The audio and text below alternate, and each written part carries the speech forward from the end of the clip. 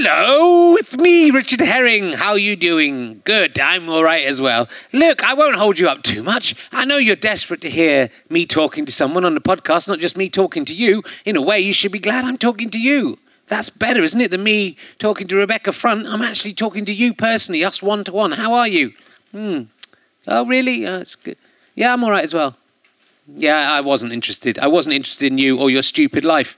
If you like my show, why not go to gofasterstripe.com. You can buy some DVDs to pay me back for all the hard work we've put into these. It'd be good if they're my DVDs. You can buy Stuart Lee DVDs or lots of other people's DVDs there, but I won't get any of that money. But Go Faster Stripe will, so do support them.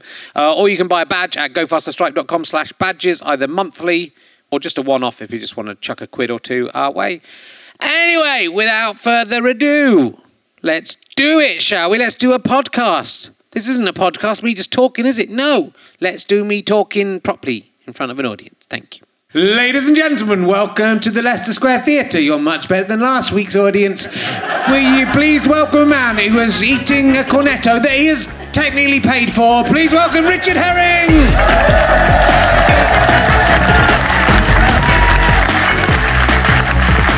Thank you very much. Hello. Love to see you all. Thank you for coming. It's lovely to see you all. Welcome to Richard Herring's Leicester Square Theatre podcast. There's a few, I've noticed a few cool kids have started calling it Leicester. There's quite a lot of them in tonight. And so I'm very excited. I was away on tour last week. It's exciting. As you know, my wife and my pregnant wife is at home. It's that kind of week. So as I was away, I was thinking, I've got special things waiting at home for me, because what I knew is that my new iPhone 6 had arrived at home just after I'd left, and there it is. So I was very excited, and I thought, I might die before I got to see the actually hold it. That was the terrible fear I had. So very nice. And the amazing thing is, I predicted the iPhone 6 years ago. If you watch Christ on a Bike DVD, there were only iPhone 4s there, and I said, one day there'll be an iPhone 6, and people, they looked at me like I was mad, but there it is. I'm like Sally Morgan. There will never be an iPhone 7, though, I guarantee that. I'm like Nostradamus on this stuff, I'm telling you will find out. So it's very exciting to have an overpriced phone. That at least this one the battery doesn't tick down in front of your face yet. Literally, the other one I could see it just going down. It would last 30 minutes if I was lucky. So we'll just meet some of our audience. Oh, we've seen all these guys before. Are you the guy that I've said you haven't been here before, but you have been here before for the last 2 times? Yeah. What was your name again? I should know. James, you've been here so often. What fun stuff have you been up to this week, James? What have you done this week that has been exciting for you? What amazing things have happened to you this week? I went on the internet. You went on the internet for a bit. When you say for a bit, do you mean like for a bit or just for a while? For a bit, okay. Yeah, it's good. It's good for that. What do you do again? It's IT or something. It's so rude of me. I should know what you do. You're not a nuclear physicist, because that's this guy. Do you know each other? That's my dad. Oh, is it your dad? You've had sex with a lady. That's incredible. I should come to you because he's turned out pretty well. To be honest, I thought it was your boyfriend. I don't want to stereotype nuclear physicists, but I think they're all predatory homosexual men. That's what I thought. So you've turned that around, and that is a wonderful.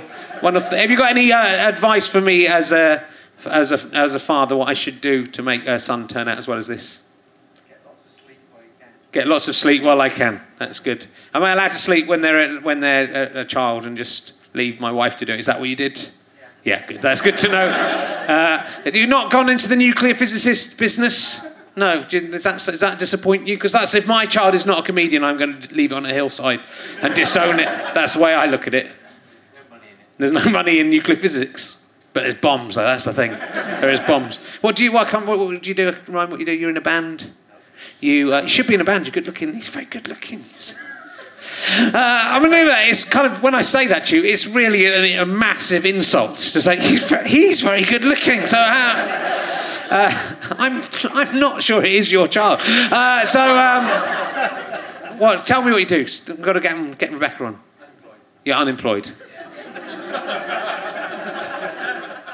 Good luck finding. Have you thought about nuclear physics? It's lovely to have you back. Thank you for coming along. And we will. I thought, I tried to be nice to the audience this week, but I still came out. I'm a horrible person, I've realised. So I would just like to apologise to that man in Manchester with the whole cornetto thing. But, maybe just man your till properly. That's all I'm saying. So that was the lesson for you. What I didn't tell Sarah Millican is that I also, every time I go to a service station, I steal one pick and mix from every pick and mix that I go past. Because they're really expensive. I reckon over the course of a tour, I could steal about £60 worth of stuff just from one sweet at a time. But I would quite like to see what the authorities would do if I was caught stealing one sweet, whether they would... I'm just, if I get caught, I'm delighted. If I don't get caught, free sweets. That's the way I look at it. So, people are very disappointed in me. Kind of old Richard Madeley feeling going on there. So,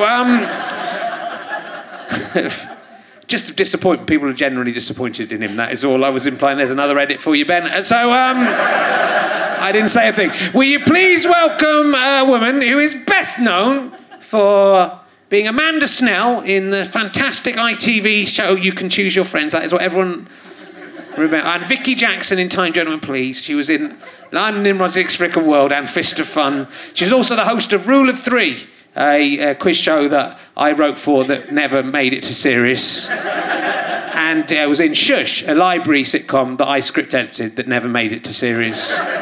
All of those things, all of those famous things have a connection with me. Will you please welcome Rebecca Front, ladies and gentlemen? Rebecca Front. It's Rebecca Front from everything. She is from everything. Come in, sit down. How are you doing? Do you know, I had actually forgotten that you were connected with some of those. I was exactly. Awful? And they're all the things. They're the only things that you've done that have not won awards. No, that is true. Not true. It is That's true. Not true at all. There's a strong Gentlemen, connection. Please went on and on and on forever. It did, but no one liked watched it.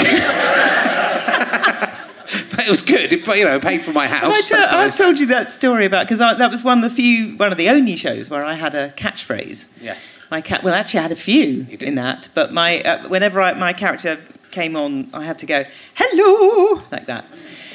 Hilarious. You don't need to. And, you can tell from that reaction how many people remember that. And then sometime after, I suppose when the second series was going out, my mother-in-law at the time was quite ill. And already a downer in the room. And I took her to a hospital appointment because I'm fundamentally a very, very nice person. And I took her to this hospital appointment. We were sitting there and she was kind of slightly confused and distressed because she was at this hospital appointment. And all of a sudden this porter came barreling down the corridor towards her and went, hello!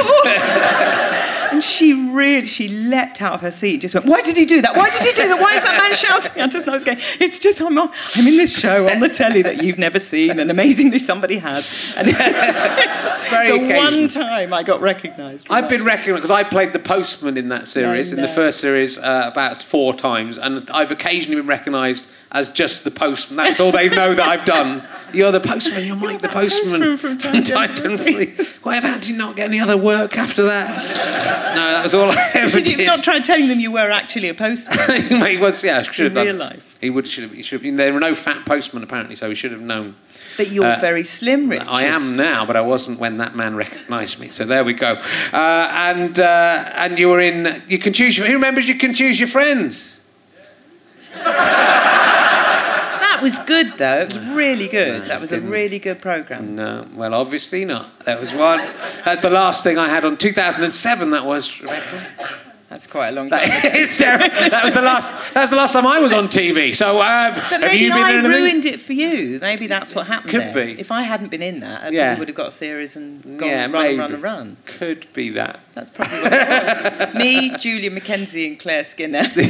Ruined it. For did. You. It's all those talented people. Because Claire Skinner's done nothing since, has she? Nothing. Like I remember when we were. She played my sister in that, and we were in the garden just going to scene together. She said, I'm doing a lot of things with comedians at the moment because there's half a double act. So I'm doing this other show about a family with Hugh Dennis. Don't know what's going to happen with that. I wonder which of these two things will go on to be a massive success. Well, there's no way of knowing, is there? That's what she said to me. It was all right.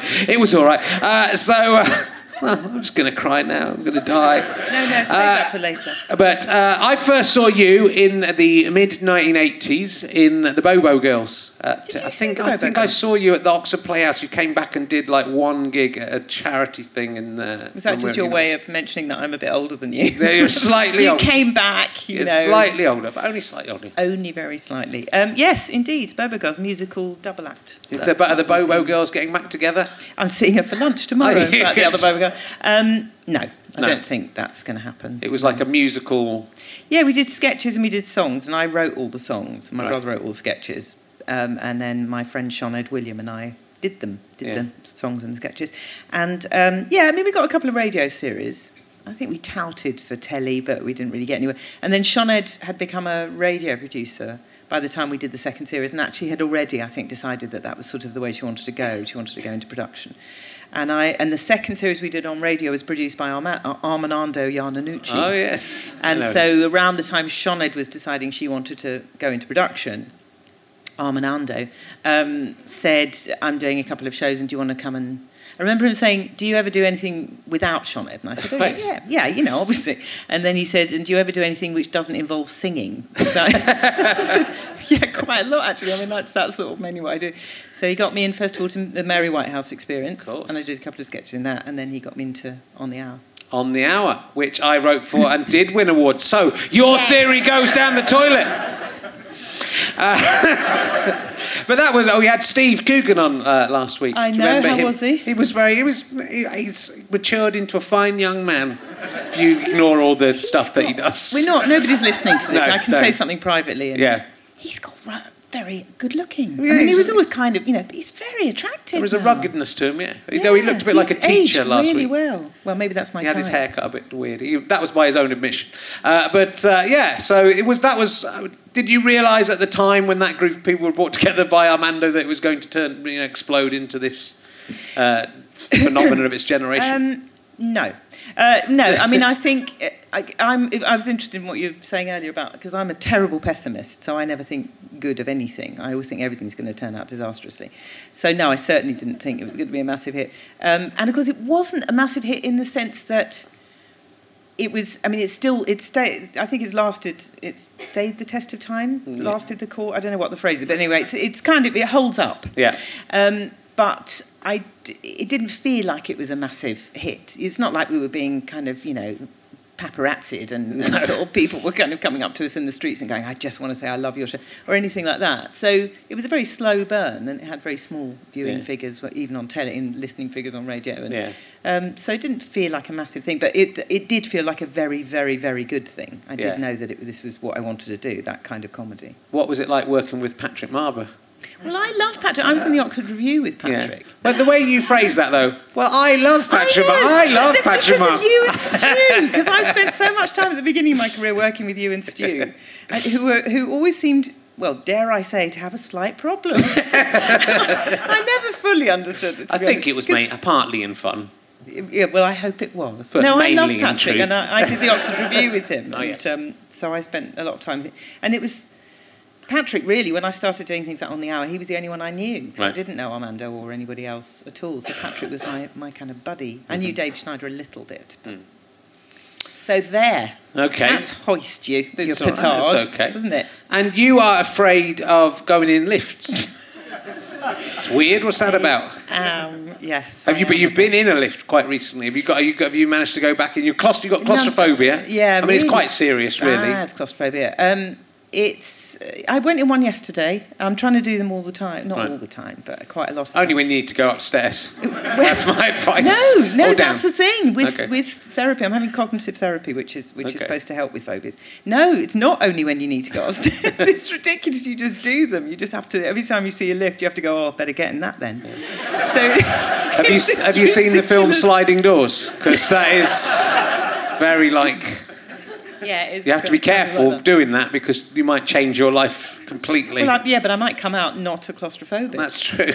And that would be quite. But that's because you made that part of when you're in the thick of it. Part of your character in the thick of it was she had to go upstairs everywhere. Partly because you have to go upstairs everywhere. Yeah, I mean, Armando just is very good at sort of plundering bits like that from people's lives, and he didn't know actually that I was claustrophobic. I assumed he did because his office was on the fifth floor, and I would always arrive going. I think he just thought I was asthmatic, but I just assumed he knew I was claustrophobic. And I'm sure I'd left him at the doors of lifts and things and said, I'll meet you upstairs. I don't know what he thought, but anyway, he didn't know. So when he was just saying, we film a lot of these things walking down corridors, and there's a lot of motion, a lot of movement going on, and sometimes in and out of lifts, and I just went, whoa, just going to stop you there. And then he beetled off to the writer's room and said, right, make her a claustrophobic. It'd be hilarious. But it was, it was actually. If you're playing a character who isn't claustrophobic, are you able to be non-claustrophobic? Well, theoretically, it would work like that, but I'm not that good an actress. But I think in theory, I should be so much in character that if my character isn't claustrophobic. That is, in fact, one of the things that we've talked about in therapeutic. It's terrible. I'm now telling you everything about my cognitive therapy. But we have talked about that sort of thing. Could I try pretending? This is kind of therapy. It is, and I'm being paid, which is fantastic. It's nice. But yeah, that notion of could I get in a lift and pretend to be not scared? But it turns out I'm not. I'm a bit shit. No, I can't. And do you know, did it come from, I was reading, I haven't read you've written a book about... you haven't read my book. Haven't read it. I realised today, I probably should have read that. Yeah. But what I did instead... It might have been nice, Richard. I read a couple of reviews of it, and I reckon I picked up enough to bluff my way through. Wasn't it something to do with Durham Cathedral? Was that what got you into claustrophobia? Yeah, it was. It was the spiral tower of Durham Cathedral on a very hot, very crowded day. I'm not going to tell you any more than that because you've got to buy the book. Buy the books, of course. It's coming out in paperback soon. You can buy it then. It'll be much cheaper in paperback. I could probably get a free copy. Well, you could. I've got a whole box of them at home, but I'm not giving you one now because you've made no effort whatsoever. What I often do is when I'm in shops, I just steal things. Or just throw the money. I might just throw the money vaguely at someone I think might be in charge of the shop. But don't you only steal tiny amounts of things? I do, yeah. I might just steal a page at a time. You're a sort of homeopathic thief. Yeah. Just tiny amounts of stuff. You could just have the dust jacket of my book. You could nick that from a shop from Waterston somewhere. That's quite, if things rooted in, because there's a couple of things. They've got a few little phobias. There was a Final Destination style fear that everyone was going to die in your family, which because I'm obsessed with death. Yeah, no, I've got big problems with death. Yes, that was. I was school phobic I am a bit of a nut. I mean, it must be said, I am a bit. That's not a phrase that we use in the mental health community. If you are one, you're allowed to use that phrase. I'm allowed to say it about myself. Yeah. I'm very sympathetic towards everybody else's problems. But yeah, I school phobia for a bit, stopped going to school for a term, then started again. Claustrophobia, I'm a terrible hypochondriac. I mean, really, awful. Does that mean you're not very good at being a hypochondriac? It means I'm really good at it. You can't count that as a phobia. So you're a very sensitive child, or just because you're obviously very clever. You went to Oxford University, and you have to be very clever to go there. Yes, indeed you do. Although they were letting anybody in the year I went, as we've established a couple of years before you went.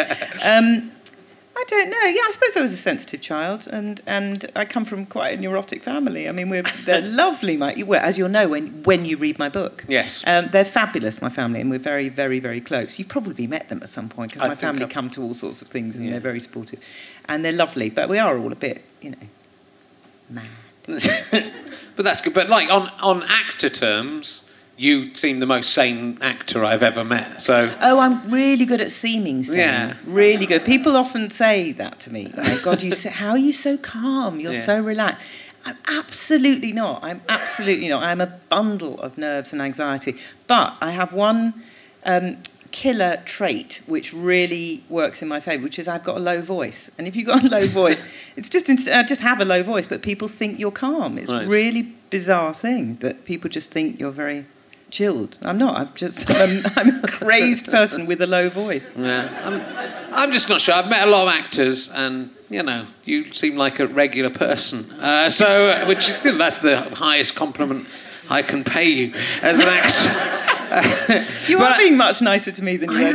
You told Sarah that she wasn't very intelligent because she believed in ghosts. I know. I said she would believe in ghosts because she wasn't very intelligent. Right, yes. It's much ruder than you. than you thought. You don't believe in ghosts, do you, Rebecca? I would really like to. I don't, to be honest. But I love ghost stories. I love hearing people talking about ghosts, and I'd love to. I love the idea of it. So do I, but that's why I asked that question. And also with me and Sarah, we deliberately try and. She takes it as a compliment because she knows that I'm doing it so that she can come back at me with something worse. She was crying backstage. She was crying backstage, but that was... She was really genuinely upset. Yeah, I take that as a victory. So that's...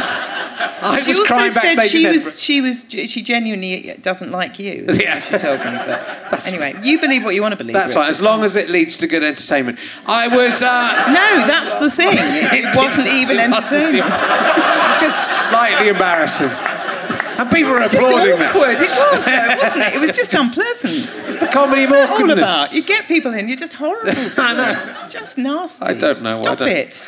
I don't know what's wrong with me. Can I just say one thing? Don't do that with your child. Okay. Really. It's not a good idea. Well, you can give me advice. You've had to invite... We wrote into Time Gentlemen Please, your second child. You became pregnant. It was such a long series. I'm going to say you became pregnant during the filming of it. It wasn't like that. It was... I think you became pregnant at home. It was a weekend. Yeah.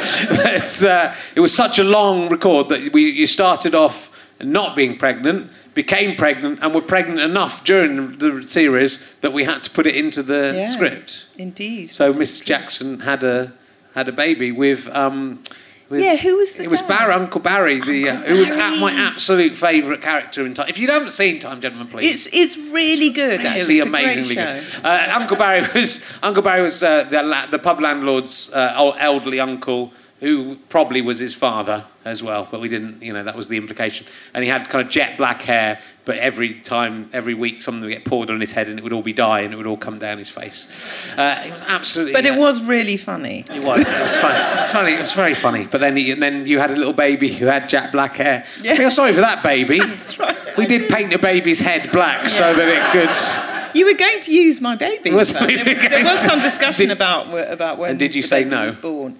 No, I think. I seem to remember we did discuss it, and I think I quite liked the idea. And then I thought, actually, it's going to be a pain in the arse, isn't it? Because I'm going to have to change nappies as well as remembering lines, that's going to be. And that dye might give them brain damage of some kind. So, but probably we could find out that child's probably the actual baby we use will be like 12 years old now. Yeah, could get on as a 13 in fact. As a guest. Mm. Yeah, because of course it's the same age as your baby, so that's how you were able to do that. I thought, wow, she's good at maths. Just went, how was my daughter? Oh yeah, it's that age. It was a wonderful series. No one saw that. No one saw. You can choose your friends was up against an episode of Big Brother where someone used an offensive racial epithet, and that's why. So we got quite a lot of viewers up to the point where Big Brother started, and then for the last half an hour, everyone stopped watching. That's my excuse for the numbers dropping. It was good though. You can choose friends. It was beautifully written. I mean, you can't say that because you wrote it, but it was beautifully written. It was very good. I'm your biggest fan, Rich. I know you are. You've got somebody on this stage who actually likes you and admires you. Enjoy it. It's enough for me that you liked it, Rebecca. You're the only person who did. So Lauren Bacall stole your husband's chip. Is the chapter of the book. Is one of the chapters in the book that you have failed to buy. Yes, my book Curious, available in all good bookshops. Yes. Can you get it on Kindle? Yeah. Yeah, I should really have done that, shouldn't I? That was easy. You really made no effort whatsoever. There's an audio book with me reading it. There? You could have done that as well. It's cheaper than the hardback, but no, nothing. After all I've done for you. I'll buy 100 copies on the way out. And you're not. What happened with Lauren Bacall though? I'll read the book. That's not. You can't do that with all my questions though. Read the book. That's not how it's going to be. Lauren Bacall. That's. We use that as a chapter. I say we. It makes it sound like I didn't write it, but my editor was quite keen to use it as a chapter title, even though that is basically the story. That's it, really. I took my husband out for dinner for his birthday. And to Lauren Bacall's house. No, but a posh restaurant. Yeah. And this woman sort of walked past and took one of the chips off his plate. That's very rude.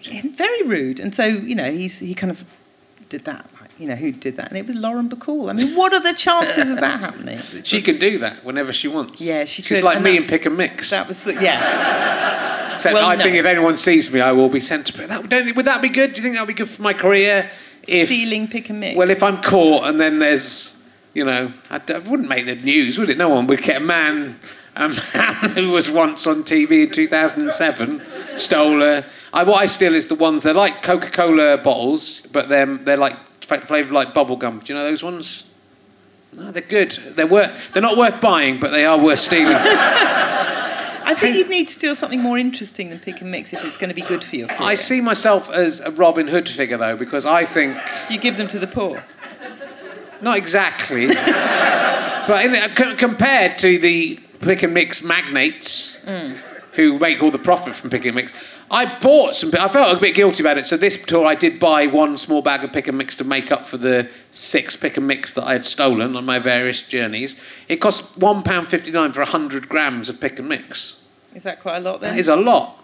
So it's like about 10p a sweet. Probably 20p a sweet. That does sound like a lot. So I see me stealing pick and mix as a satirical... Because money is meaningless. It's an abstract concept. Yeah. I know you'll understand this. No, I didn't understand it, but I do remember you saying it. And so, I'm satirising the whole idea of money by not using it properly. You're the Banksy of pick and mix, really. Yeah. And also you get free pick and mix at the end.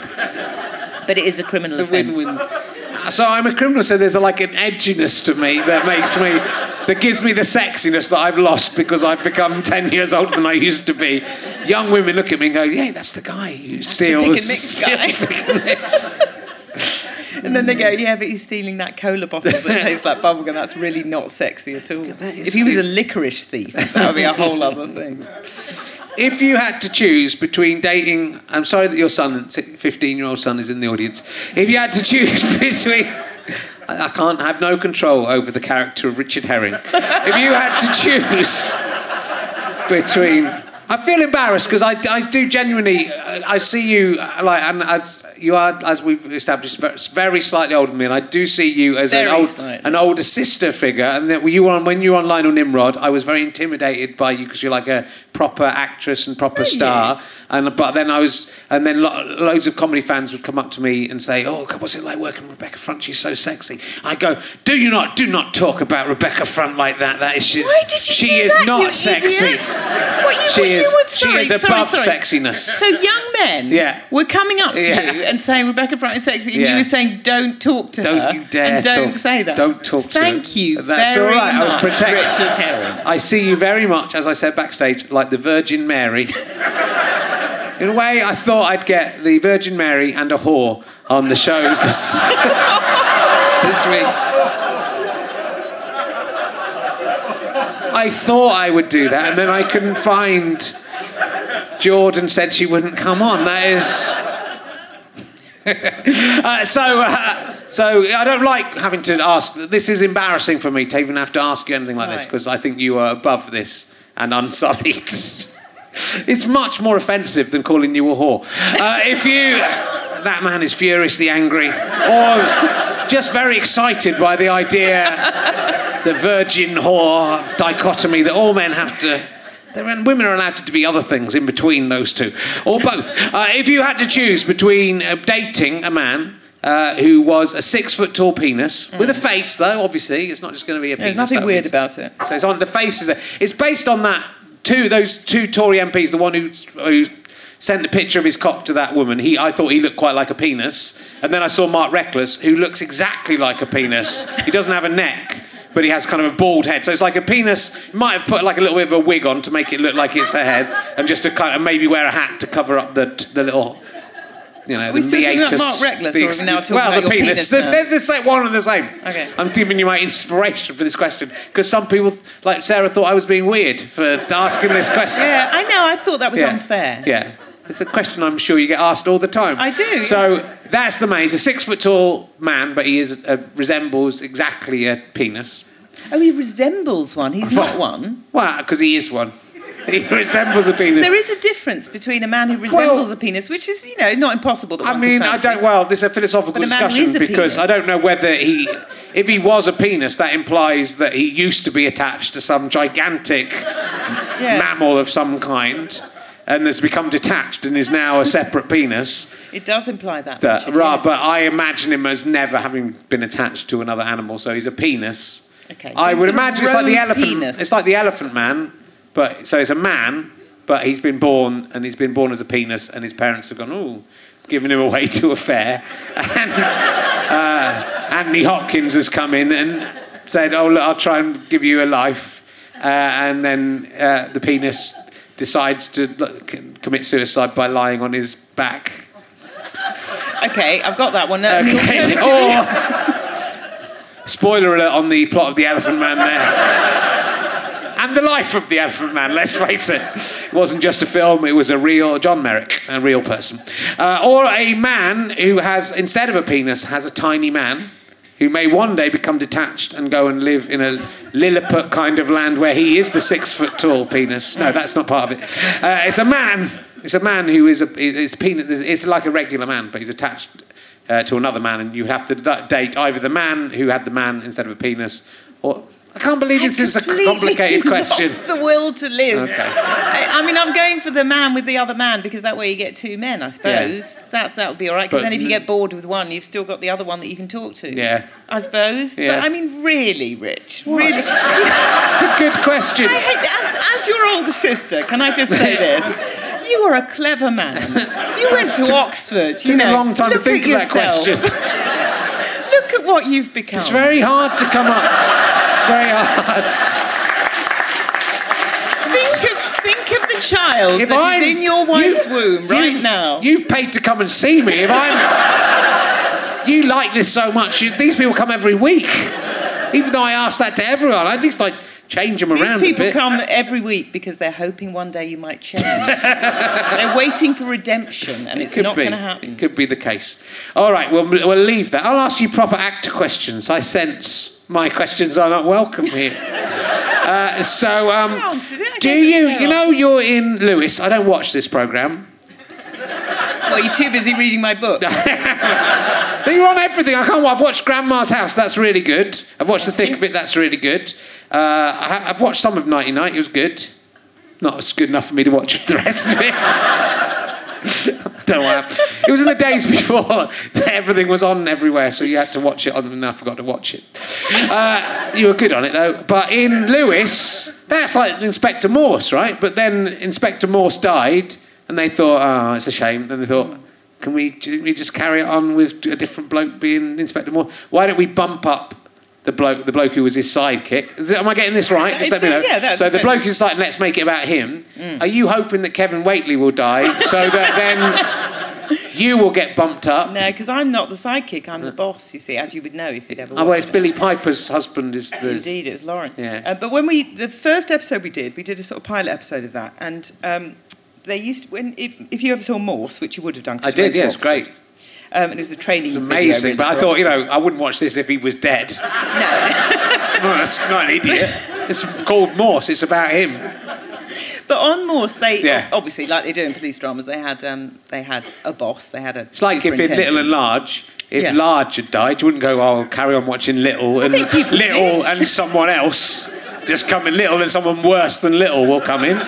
You'd start watching it, that's what I'm saying. Sorry, carry on. It's a different show. Anyway, the point I'm making is, the first episode we did, I'd been cast as the boss, and in Morse, in the original thing, they'd had an actor called James Grout who played the boss, who's a really fantastic actor. And we had a press screening for this first sort of pilot episode of Lewis, and one of the press people went out in front of an audience of journalists, like, all the Guardian and the Times and everybody, and said, well, we're so excited about this new series. Lots of people really loved Morse, and they love the character of Lewis, and they're going to be so excited to see this new series. And a lot of people are going to be looking forward to seeing James Grout coming back. Sadly, James hasn't been very well, so I'm really sorry to tell you. That was how I was introduced. I'm really sorry to tell you we've got Rebecca Front. I was sitting there just thinking, oh, thanks very much. Everybody's really whipped up, ready for this. Yay, we've got Kevin Waitley, we've got Lawrence, and I'm really sorry about this, but the only bit of shit that we could get was Rebecca Front. On the bright side, we don't think she has any major health problems, so we'll probably be able to do it. But if James Rat gets better, she'll be out. Don't worry, we'll be out. She'll be out. Left in no doubt. Good. So Grandma's house, is that done and dusted, or is there going to be more of those? I think it's done and dusted, which is a shame, really, because I was really enjoying that. It was good fun. It was good fun. None of us really enjoyed doing the first series. It was Really? really stressful. And then we did really enjoy doing the second one. So ever since then, we've been nagging Simon and Dan Schweimer to write some more, but I don't think they want to. Has he been off in America? And... Simon's off touring and doing a lot of stand-up, and Dan's busy writing other things. But it's a shame because I loved doing it, and I made some really good friends doing it. Me and Sam Spiro, who played my sister, two sisters who hate each other, and became really, really good friends. So it would have been nice to do some more, but there you go. Oh. I could write a thing where you're my mum, and you could do it. You think anyone's going to buy that? If I'm Benjamin Button, I'm Benjamin Button. Yeah. I did actually think he looked like you on the cover of that magazine. Did you? Yeah, Brad Pitt, Yeah, I do look like Brad Pitt. That's why a lot of these people come thinking it's Brad Pitt. You've worked with pretty much everyone. Have you worked with Brad Pitt? I haven't worked with Brad Pitt. Because sometimes I was watching Wolf of Wall Street, which I mentioned last week or 2 weeks ago, which is a terrible film. But halfway through, Joanna Lumley's in it.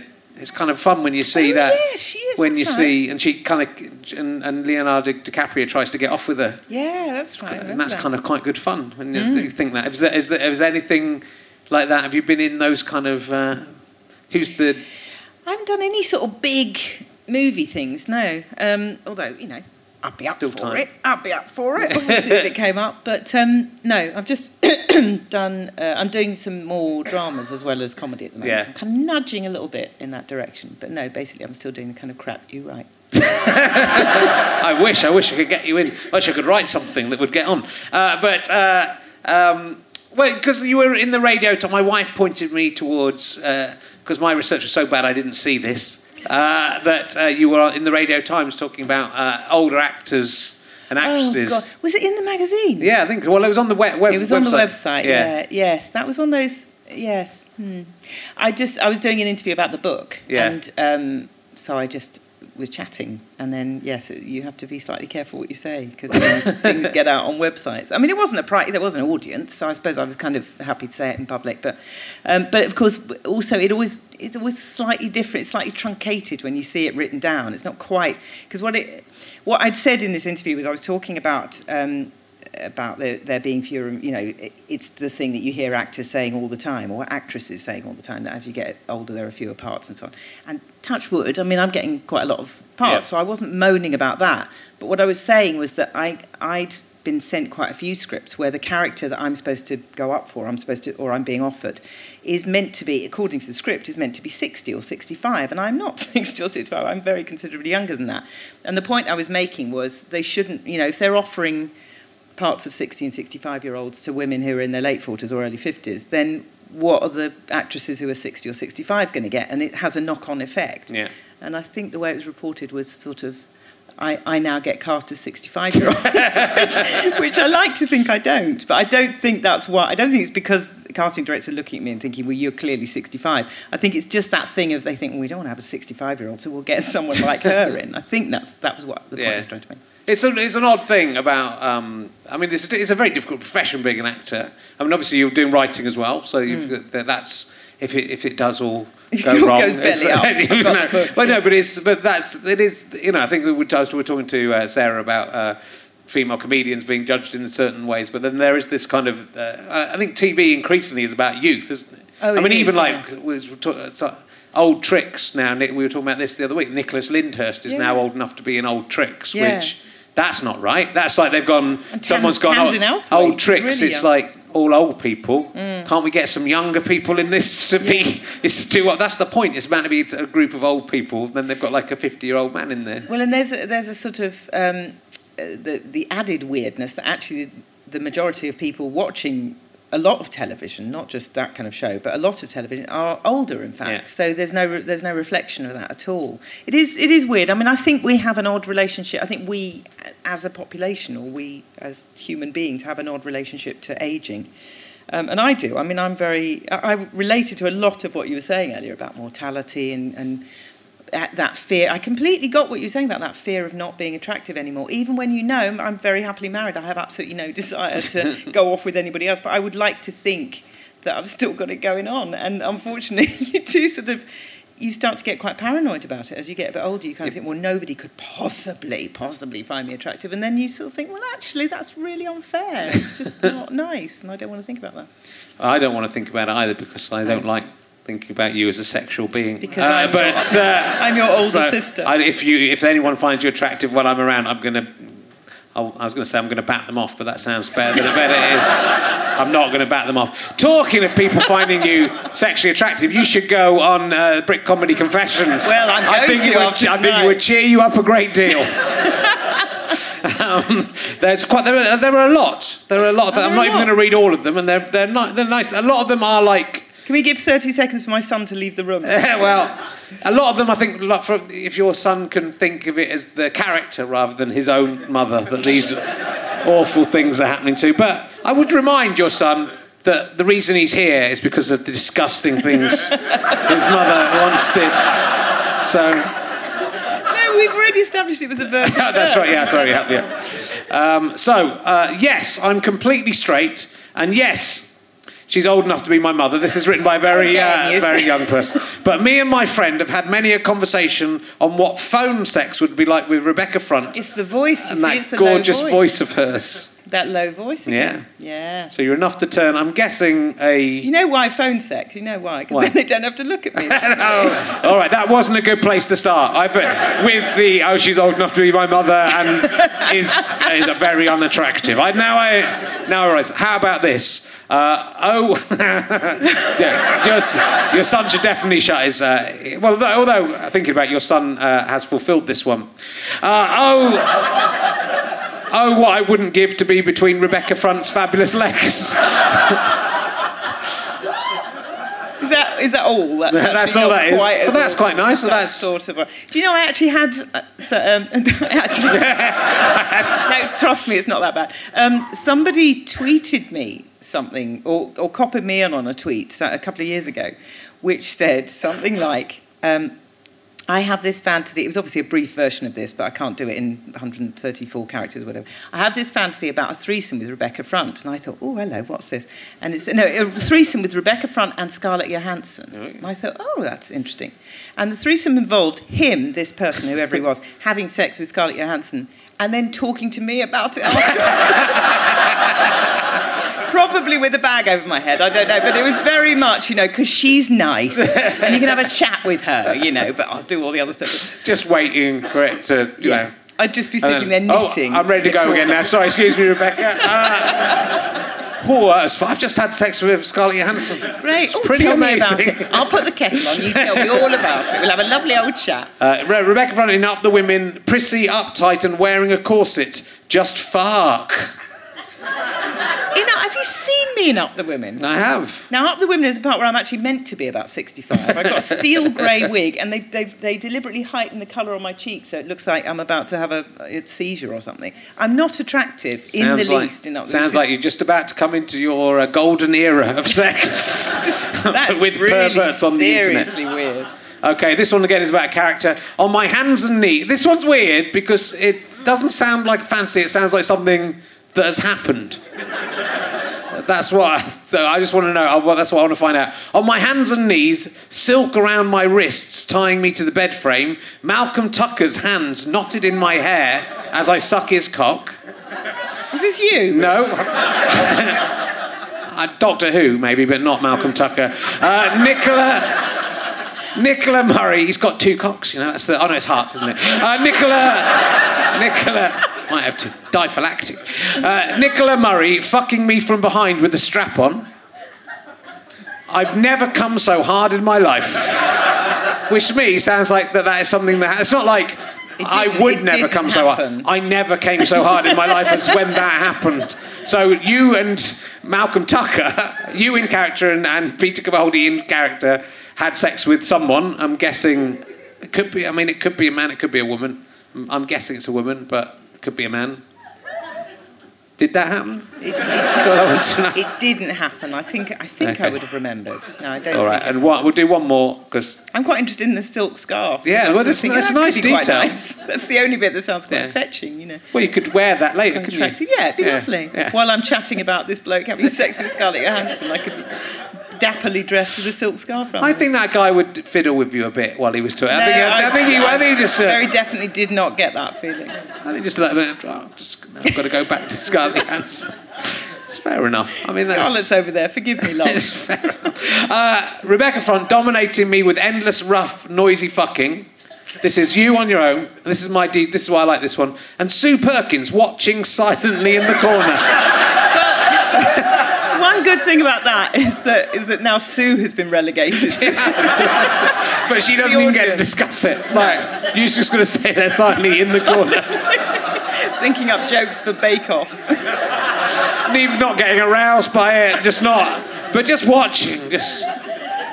Who are these people?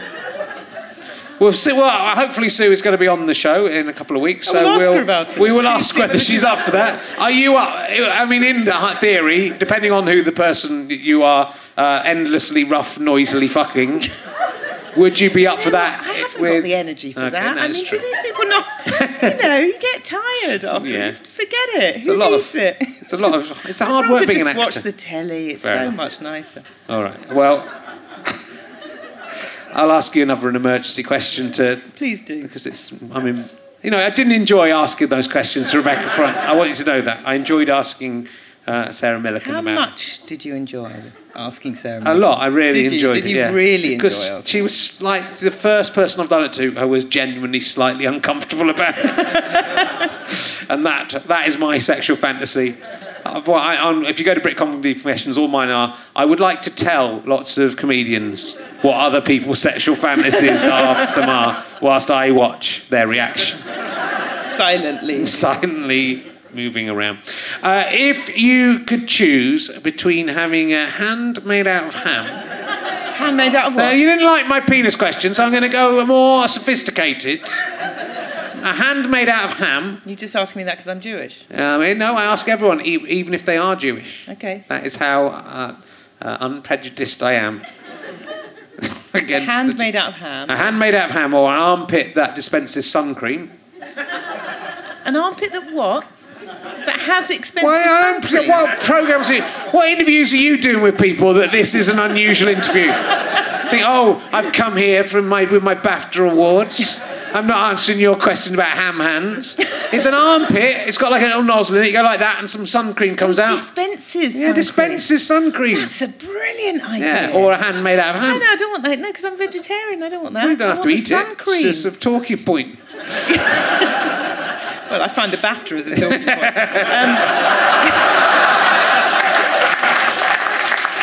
I have got a Bronze Sony Award. So. Have you? I haven't got one of those. I have got a comedy award now as well, which I'm pleased about, because it's about fucking time. No, I want the sun cream thing. Yeah. That's very practical. That's actually a very sensible idea. If you patent that, you will have no more money worries ever.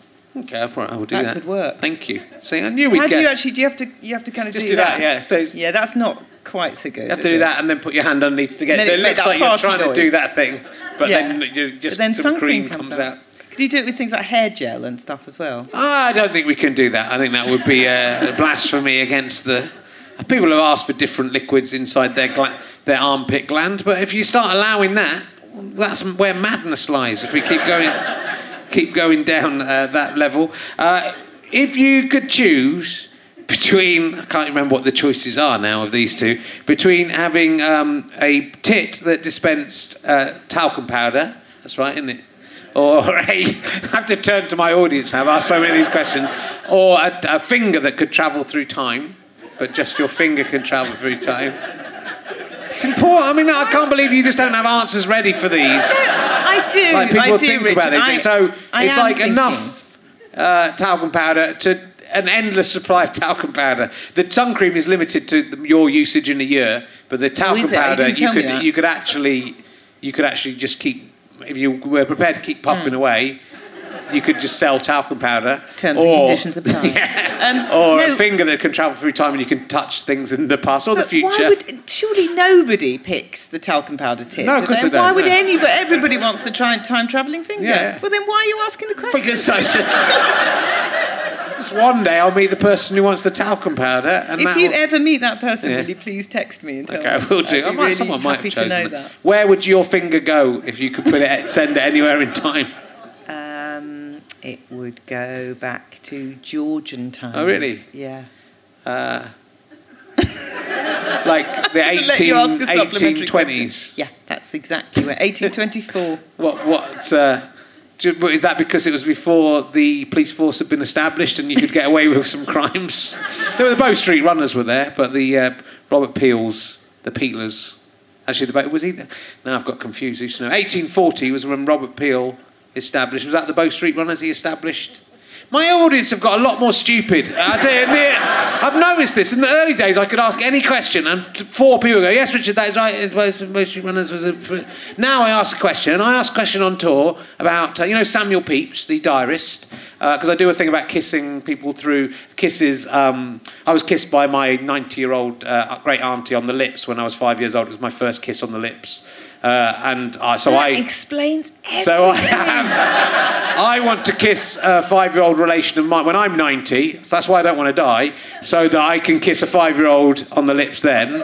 And then it's important they're at least 5, so they remember it. That's the reason. I'll have straddled... It sounds perverted in the middle of this. It's a very sweet routine. What? I'll have spanned 200 years with 2 kisses, like 3 different centuries. But Samuel Pepys, the novelist, the diarist rather, he kissed Catherine of Valois on the lips 4 centuries after she died, because she was there. And this is the thing that I've asked 2 audiences on tour this, because I haven't been bothered to Google it. Whose wife was who was the husband of Catherine of Valois? What's gone wrong with you people? I tell you, the old days, the old audiences were much better. Someone would just straight in. It was like Wikipedia. I would just ask a question. I think it's like Henry II or someone. There we go, Henry V. So you knew, or have you just holding it back? So you all still know the answers. We go, no, Rich, we're not giving you free facts. You struggle on your own. Henry V's wife was in Westminster Abbey. Samuel Pepys went to visit, and they had just they had the bodies lying just in the Abbey, and Samuel Pepys kissed Catherine of Valois on the lips. He kissed a corpse on the lips? Yeah, because then he could say, I've kissed a queen. It was like a massive pervert. It's amazing that, if the Operation Yewtree had been around there, we wouldn't even know Samuel Pepys, because he wouldn't be... You're not allowed to... If you've done something perverted and you get caught, your work gets struck off now, and that's it. It's like Top of the Pops anymore, yeah. You can't show those Top of the Pops anymore. They allow Michael Jackson ones still on. That's the irony, but... They were on an endless loop. I mean, I can't help thinking maybe it's a kind of editing process now that they're just finding a way of filtering them down. Right, we're not showing that one, we're not showing that one. Yeah, you're right, there's nobody left that you can show. There's 2 Lee and Herring Top of the Pops that are showable for the short term. I presented Top of the Pops, so I can't, You presented Top of the Pops, did you? Yeah, twice. Why would I never get... I don't know. Robson and Jerome were number 1 on one of them. Did you sort of stand there doing that classic Top of the Pops presenter thing, looking a bit gormless? Feeling up 15-year-old girls. Yeah. Well, no, I didn't. Well, we know it's that a good try of trying to catch me. No, I did not. I tell you what, it was so horrible, the atmosphere in the thing. Like loads of 15-year-old girls, all a bit overexcited about seeing Robson and Jerome, really smelling quite horrible, like unsweaty. Just like, that's the most perverted thing about those DJs, is that they were in the middle of that going, whee! Not going, oh, God, when can I go home and get away from these disgusting children? Which is what I was thinking. But there we go. So you're safe with me. If you want to have me back on Top of the Pops, or just anything on, is there anything I can do on... Can I be on Lewis? I could come on Lewis. You could come on Lewis, a dead body or something. I'd just be murdered. Look, I'll show you. Very good. You could be a dead postman. A dead old postman. Let's go Georgian times. That's good. And what would you do with your finger in Georgian times? I don't know. What would I do with my finger in Georgian? It's all right. I'll let you off. I have no idea at all. I'd probably eat some posset. What would it take for you to fillet the actor Keith Allen? For me to Fillet the actor Keith Allen. What would you? Have you ever worked with Keith Allen? I have worked with Keith Allen. I've not filleted him. No, that's all right. You don't have to answer that question. I'm not sure anyone has. No, Because he often gets his penis out. Does he?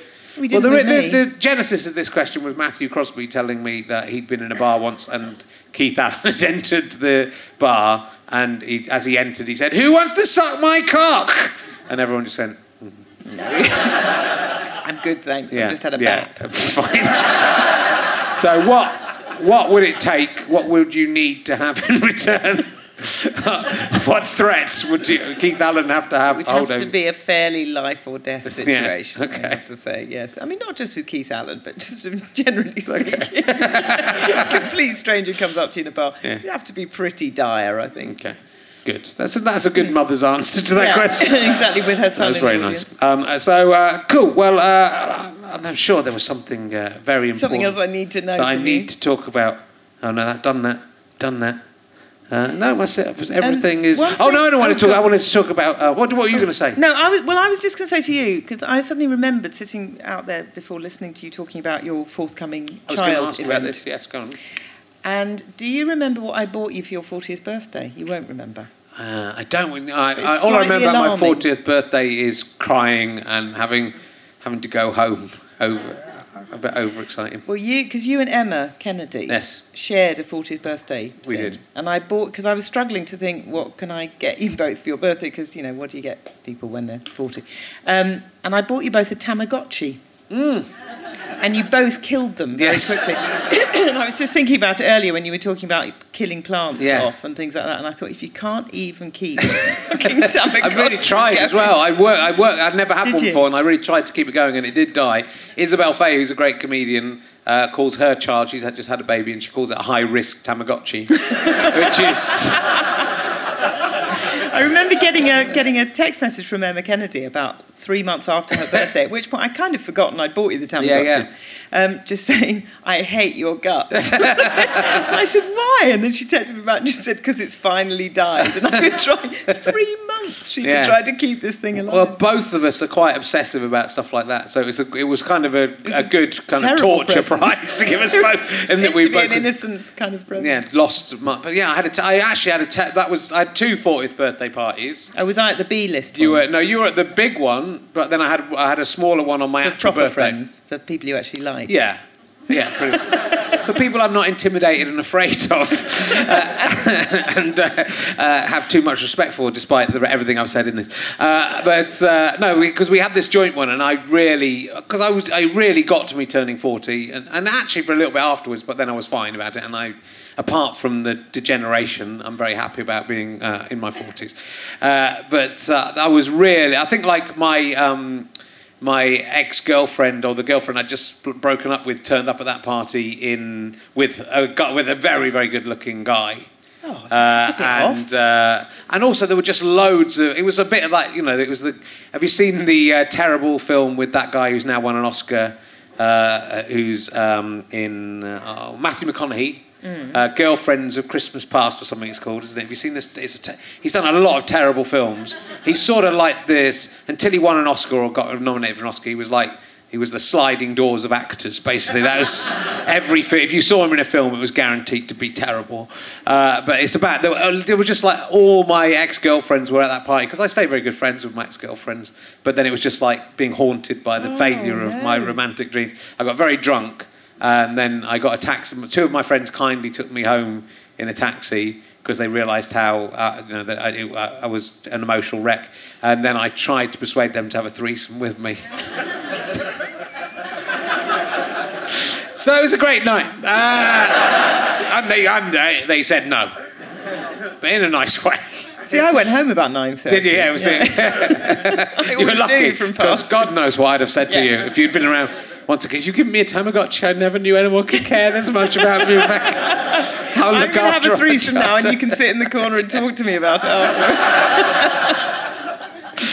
So that was that. But then I had another 40th birthday on my birthday. Well, I just went to the British Museum with Ben Moore, and then I had some lunch with some friends, and I went to see a Die Hard 4.0,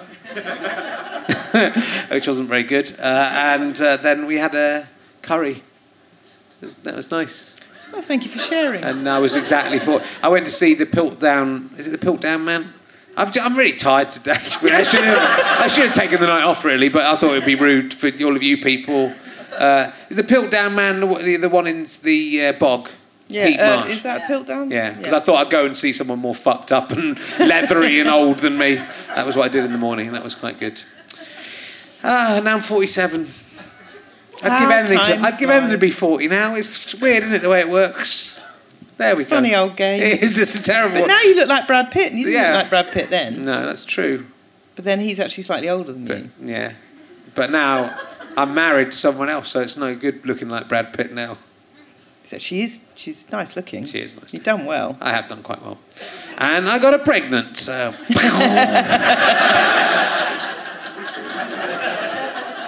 I don't... Who's gorgeous? My wife, she's lovely. Yeah, leave her alone. Get out. And let's have a look at you first, and then... would you be up for having a threesome with a woman who's 4.5 months pregnant? And disgusting. You can do it, and you can turn to me and go, oh, that's nice. No, okay. We won't do that. Do you have any advice for me? I've brought up 2 children, one of whom I've just seen, and he seems to be unbroken and alive. Yes. Are you still there? Yes, I think I might have broken him tonight, at least mentally. Is there any advice you have for me? Because Sarah Millican's never had a child, so she could give me no advice. It's not funny advice, but I can give you some straight advice, proper advice, which is... listen, or explain and listen. They're my 2 watchwords. Explain everything and listen, because when you hear, like kids going nuts in supermarkets and all that kind of stuff, tantrums, and it's not entirely because of this. Sometimes it's just that they have tantrums, but it is usually because they're not being listened to, I think. So if you explain what you're doing and if you listen to what their problem is, it works. That is my advice to you. It properly works. Sounds like a lot of work. Yeah, but you've got to do that. You might just let them have a tantrum. Yeah, you can a bit, but... What I thought I'd do is say, this is my house, you have to do what I say. Yeah, you can try that. That's certainly an option. I didn't ask for you to be born, I'm going to say that. You've ruined my life. You can try that one as well. And my career. I used to have a career. You can try that. I'm quite, it gives me a get-out clause. That's what I think. It's fine. I'm going to concentrate. I'm going to pretend I'm like a good father. I can't do any of the comedy stuff anymore because I've got to look after my baby. Because I do that all the time. Yeah, I can't now because I've 16 and 13. They look after themselves. But I have. Because you want to. Yeah. You actually, this is my way of making up for all those awful sexual things that were going on before. But you want to be at home with them because they're lovely and they're fun and they're nice and they're good fun and I like them. But then yours might not be as nice as mine. No. You're welcome to come and babysit as much as you like. I've got 2 teenage kids who could babysit for you. Yeah, I'm not letting that one but babysit. There is that. The younger one's fine. She's a girl and she's sort of... mine are exceptionally wonderful children, and obviously most people don't have children quite as exceptionally wonderful as mine. I'm really sorry about that, but that is the case. That's good parenting. I think it's very what a lucky children they are to have. They are lucky children, aren't they, Rich? They are. I would say they are really lucky children. I hope he thanks you for everything you've done. Not that often, actually, no. But he's very sweet. He seems all right. I remember he was really little and then now he's all... How did that happen? I know, it's weird. Now he's a giant. He's 6'1". 13 years ago, he was like 2 years old. He used to come into rehearsals for Time, Gentlemen, Please, didn't he? Do you remember Time, Gentlemen, Please? No. Do you remember the postman? He remembers everything. Well, look, it's been really lovely to talk to you. I now have to go to bed. With my wife and that woman... I'm going to take a punt. Do you want me to come along and talk about it afterwards? We can all, I think everyone would like to have a word with you afterwards about what's happened in your capacity as the police chief. With my low voice. Yeah. Be very nice. Give a massive round of applause to my fantastic guest, Rebecca Front, from Off of Everything in the World. Thank you very much.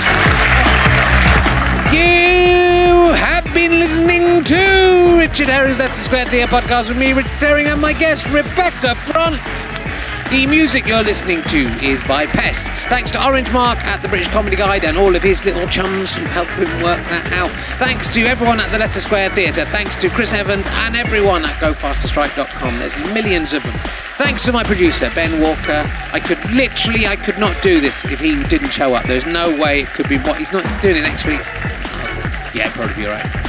And thank you. And I'm in it as well, Richard Herring. I did most of it. And this is a GoFasterStrike.com Fuzz and Sky Potato production.